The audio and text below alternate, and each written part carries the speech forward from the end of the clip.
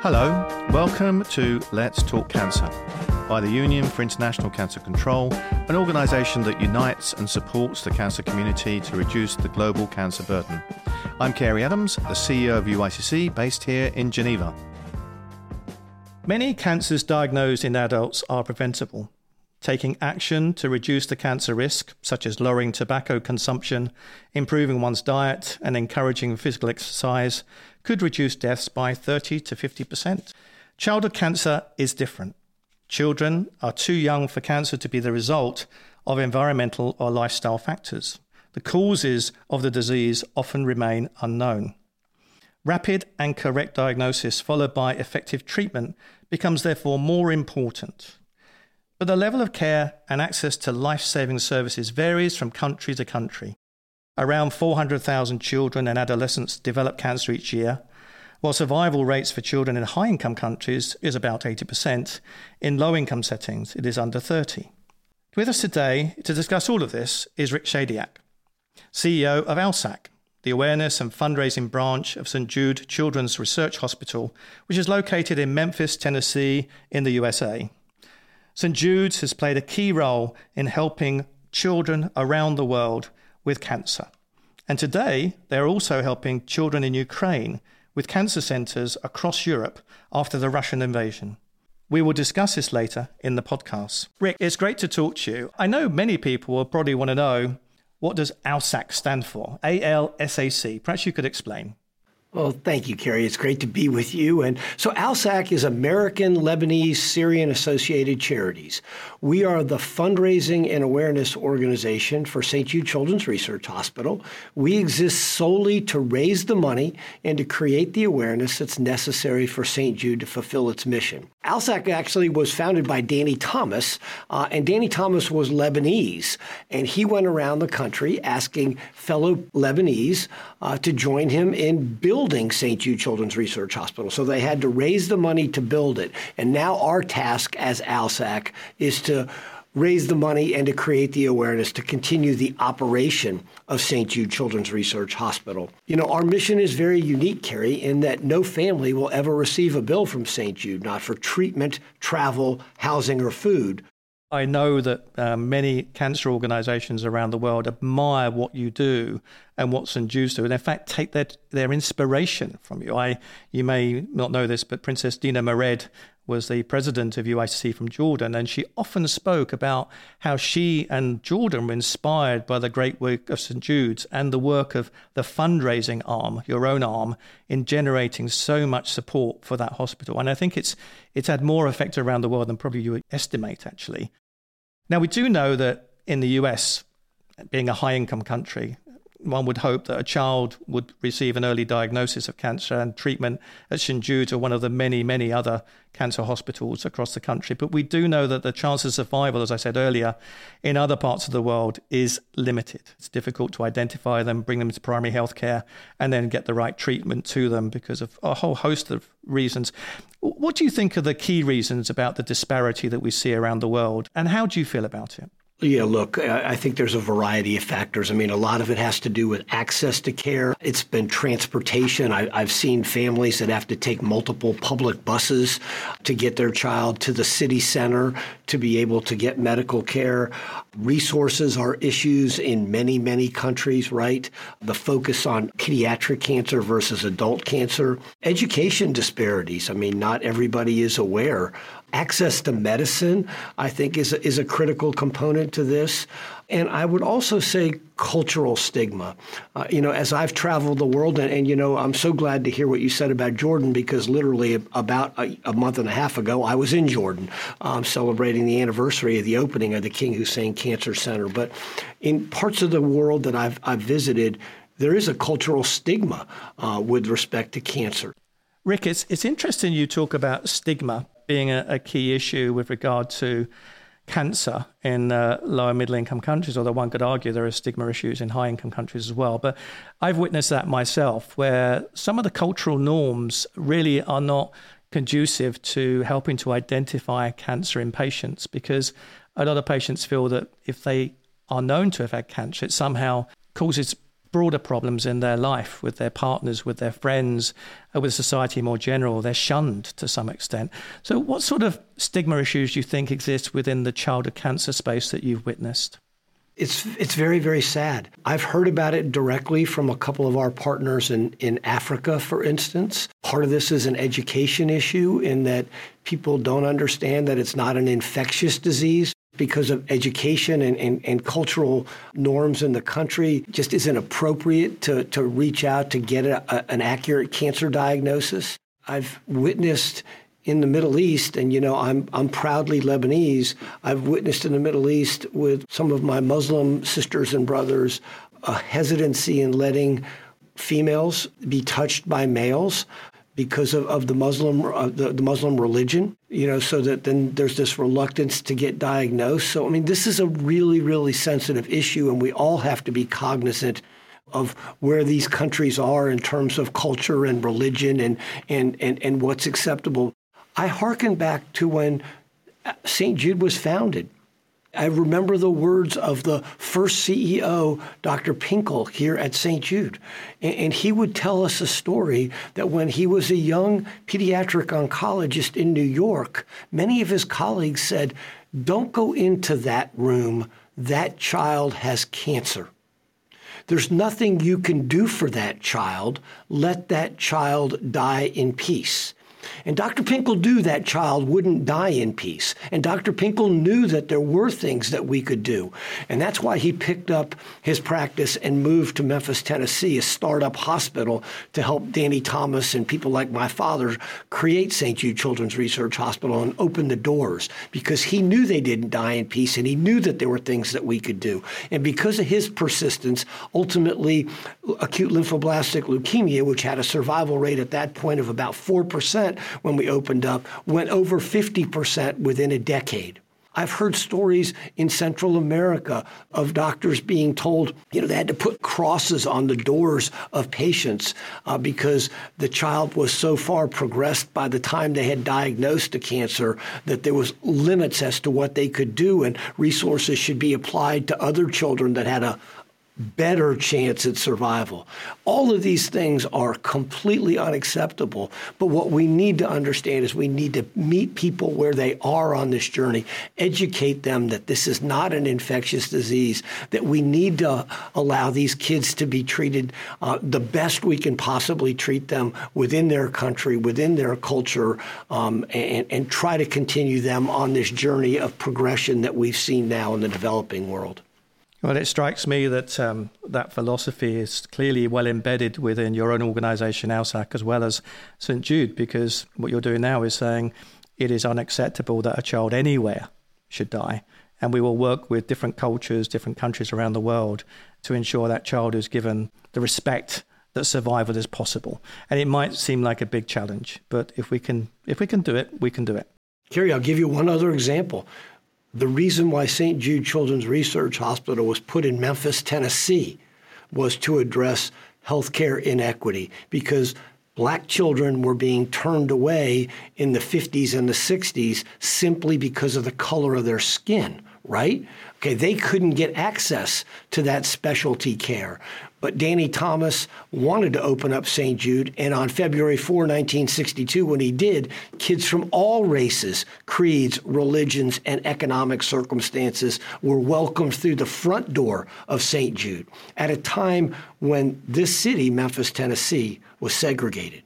So, this is fundamental to us. This is in our DNA here at ALSAC and St. Jude.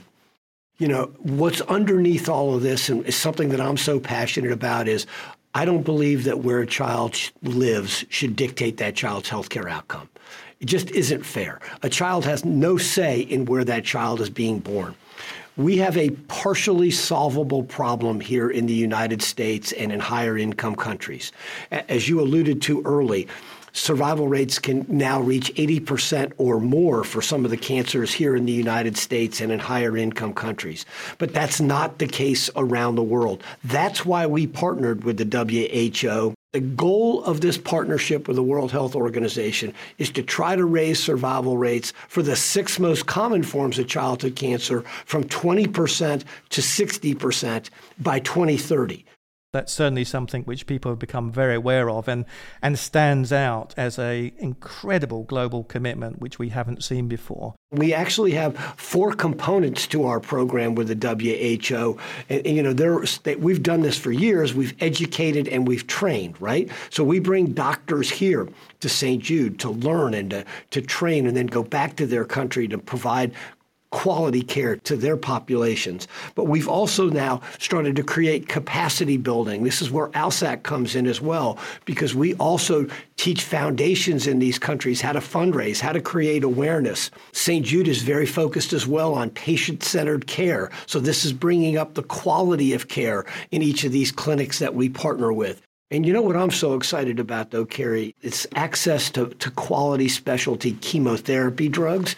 And St. Jude is doing something about that. We've done something about transportation. We've done something about abandonment of care. But this is going to be a tangible program where we're going to commit about $200 million to provide free chemotherapy drugs, quality chemotherapy drugs that are going to be delivered on time. We want to try to touch 120,000 children in 50 different countries over the course of the next 5 years. It's an audacious goal, but we think this is going to be the game changer that actually raises survival rates. So I'm excited to see this play out. And yes, we're going to put resources behind this, and that's just the start. It's a great start. And it's an inspiration. And thank you, Rick, and all the team there for making this happen. How do we motivate other organizations and other countries, particularly high-income countries, to put this at the top of their development agenda, to see childhood cancer the equivalent to the communicable diseases, the malarias, the TBs, etc.? How do we do that? What can we do collectively to make sure that this builds a sustainable long-term solution? Yeah, it's a great question. It starts with education and awareness, so we have to let the world know about this problem, right? In September, it's Childhood Cancer Awareness Month. So, that's part of the plan here, to raise awareness around the globe that childhood cancer is a disease that we actually think that we can treat and help kids get better. So it starts there. Appeal to everyone's sense of humanity. People want to help children.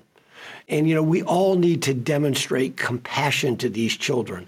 As I said earlier, these children didn't have any say as to where they were born, but they deserve the same opportunity as my kids deserved to grow up and lead a healthy life and ultimately to be able to realize their dreams. And then to convince the world that we have a path forward, okay? This is not an unsolvable problem. This is a problem that we've demonstrated that we can cure. There are many, many kids all around the globe that are surviving childhood cancer. So that needs to be the message, in higher income countries, that we can do, and we have a moral obligation to do much better in low and middle income countries to help those kids who deserve it so much. Rick, you're so right. We have, I have had the good fortune of meeting many people who have survived childhood cancer, who have become ambassadors for the cancer, who themselves, because they've survived it, and they don't like seeing other children go through the challenge of a cancer diagnosis without the appropriate infrastructure, treatment and care to increase their survival chances. So we have, I think, a growing ambition across UICC, shared by many, that childhood cancer is something that needs globally to be addressed. And I think we can get there. I mentioned earlier the challenges in Ukraine. In UICC, we've set up a solidarity fund to actually help cancer organizations in and around the country to deal with the broader challenges they're facing on helping individuals with cancer, and also the oncologists and the hospitals in other countries that are taking in those patients. You've specifically been working on challenge of children's cancer for Ukraine. What have you been doing, and what's happened so far?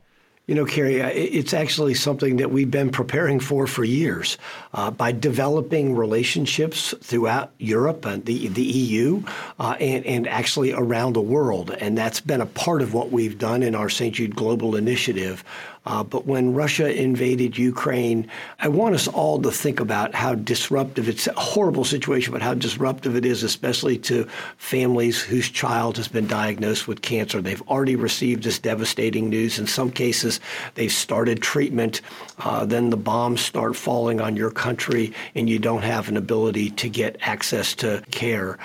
And then they have to make the decision ultimately that they're going to leave their country to seek safe passage and then travel to a foreign country. And we were there in partnership with our friends in Poland, and then in collaboration with many of our sites that we work with throughout the European Union. We were able to put about 1,000 Ukrainian kids on a registry to make sure that we're tracking them, that they're at appropriate institutions around the world, literally. We helped with our partners move about 800 of these kids. And, I'm really proud to tell you that 10 of those children are here at St. Jude Children's Research Hospital. 8 we actually transported here. 2 additional ones came to us through our normal referral channels. And we're offering them their care. The most important thing is that because of the collaborations that we built up over the years, we were able to distribute these children and get their families the care that they needed so that their care could be continued. And it's so important that care not be interrupted, and it clearly was by virtue of the war. So the kids here at St. Jude are doing well. They continue with their care uninterrupted. I know a couple of them have gone back to Ukraine because, some of their family members are there. Their fathers are there. Other siblings could be there fighting and participating in the war. So I'm really proud of what we've done, but I'm mostly proud that the world came together to recognize this terrible humanitarian crisis, to reach out to our Ukrainian brothers and sisters and children and to help them at a time of need. And God willing, many of these kids are going to survive. And I can't wait to see what happens to them as they grow up, given the experiences that they've all been through. I think you very well described the characteristic of the cancer community, which I feel privileged to be part of, in that, it is a very collaborative community. There is very little competition. We all want to work on the same objectives. And when crises like these happen, we do pull together. And everyone brings their own skill sets, their capabilities, and generally we resolve them. So I think we should be proud of the cancer community more generally as well. But what else needs to be done for Ukraine then, Rick? What else do you think we need to do? The war needs to end. The war needs to end yesterday, right? So, that's the fundamental problem right now. And then we still need to help our sisters and brothers in Ukraine and the surrounding area. We're continuing to work with the Tablotachi Foundation in Ukraine. They're raising money. And I've met with the president of that foundation, and I know that she's got grand plans to try to rebuild the medical system there, maybe even create a brand new hospital. But none of this can take place, this rebuilding and the rebuilding of lives, too. It can't take place until the war stops. And so that really is underneath all of this. But we can remember that we can, offer financial assistance to these people. If you're hearing this and you're all around the world, you can support the clinics in the countries throughout the EU that are supporting these children, and just continue to come together and pray for them and pray for the end of this war. It's Childhood Cancer Awareness Month, and I think your message will resonate around the world. We certainly, as UICC, will use it to ensure that people are aware of the challenges in Ukraine, the challenges in low and middle income countries, and even in some deprived areas of high income countries as well, where children don't have access to the services they require for their illnesses and their cancers if they have it. Next month is the World Cancer Congress in Geneva. Rick, I understand you're coming. I think you might be even the speaker, which would be great. What are you going to be doing when you come over to the World Cancer Congress? I am going to be a speaker. I'm super excited to attend this conference. The most important thing to me is to just be in community with people that share the same passion that I have to try to help kids all around the world. And, Carrie, collaboration is so important. So I'm anxious to go and to share the little bit of knowledge that I've gained during my 13 years as the CEO of American Lebanese Syrian Associated Charities here at St. Jude Children's Research Hospital, to learn from everyone else and to continue the momentum that we have to try to solve this amazing challenge that sits in front of us that is pediatric or childhood cancer. Thank you very much for making your time today and for the World Cancer Congress. And I think I can say on behalf of all people that St. Jude's has touched in the past, all the children that have been affected by your good work, thank you very, very much. Thank you, Kerry.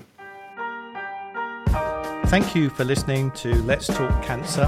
a podcast giving the opportunity for me to talk to incredible people around the world so we can hear what they're doing, what they think, and what we could all do to make a difference on cancer control.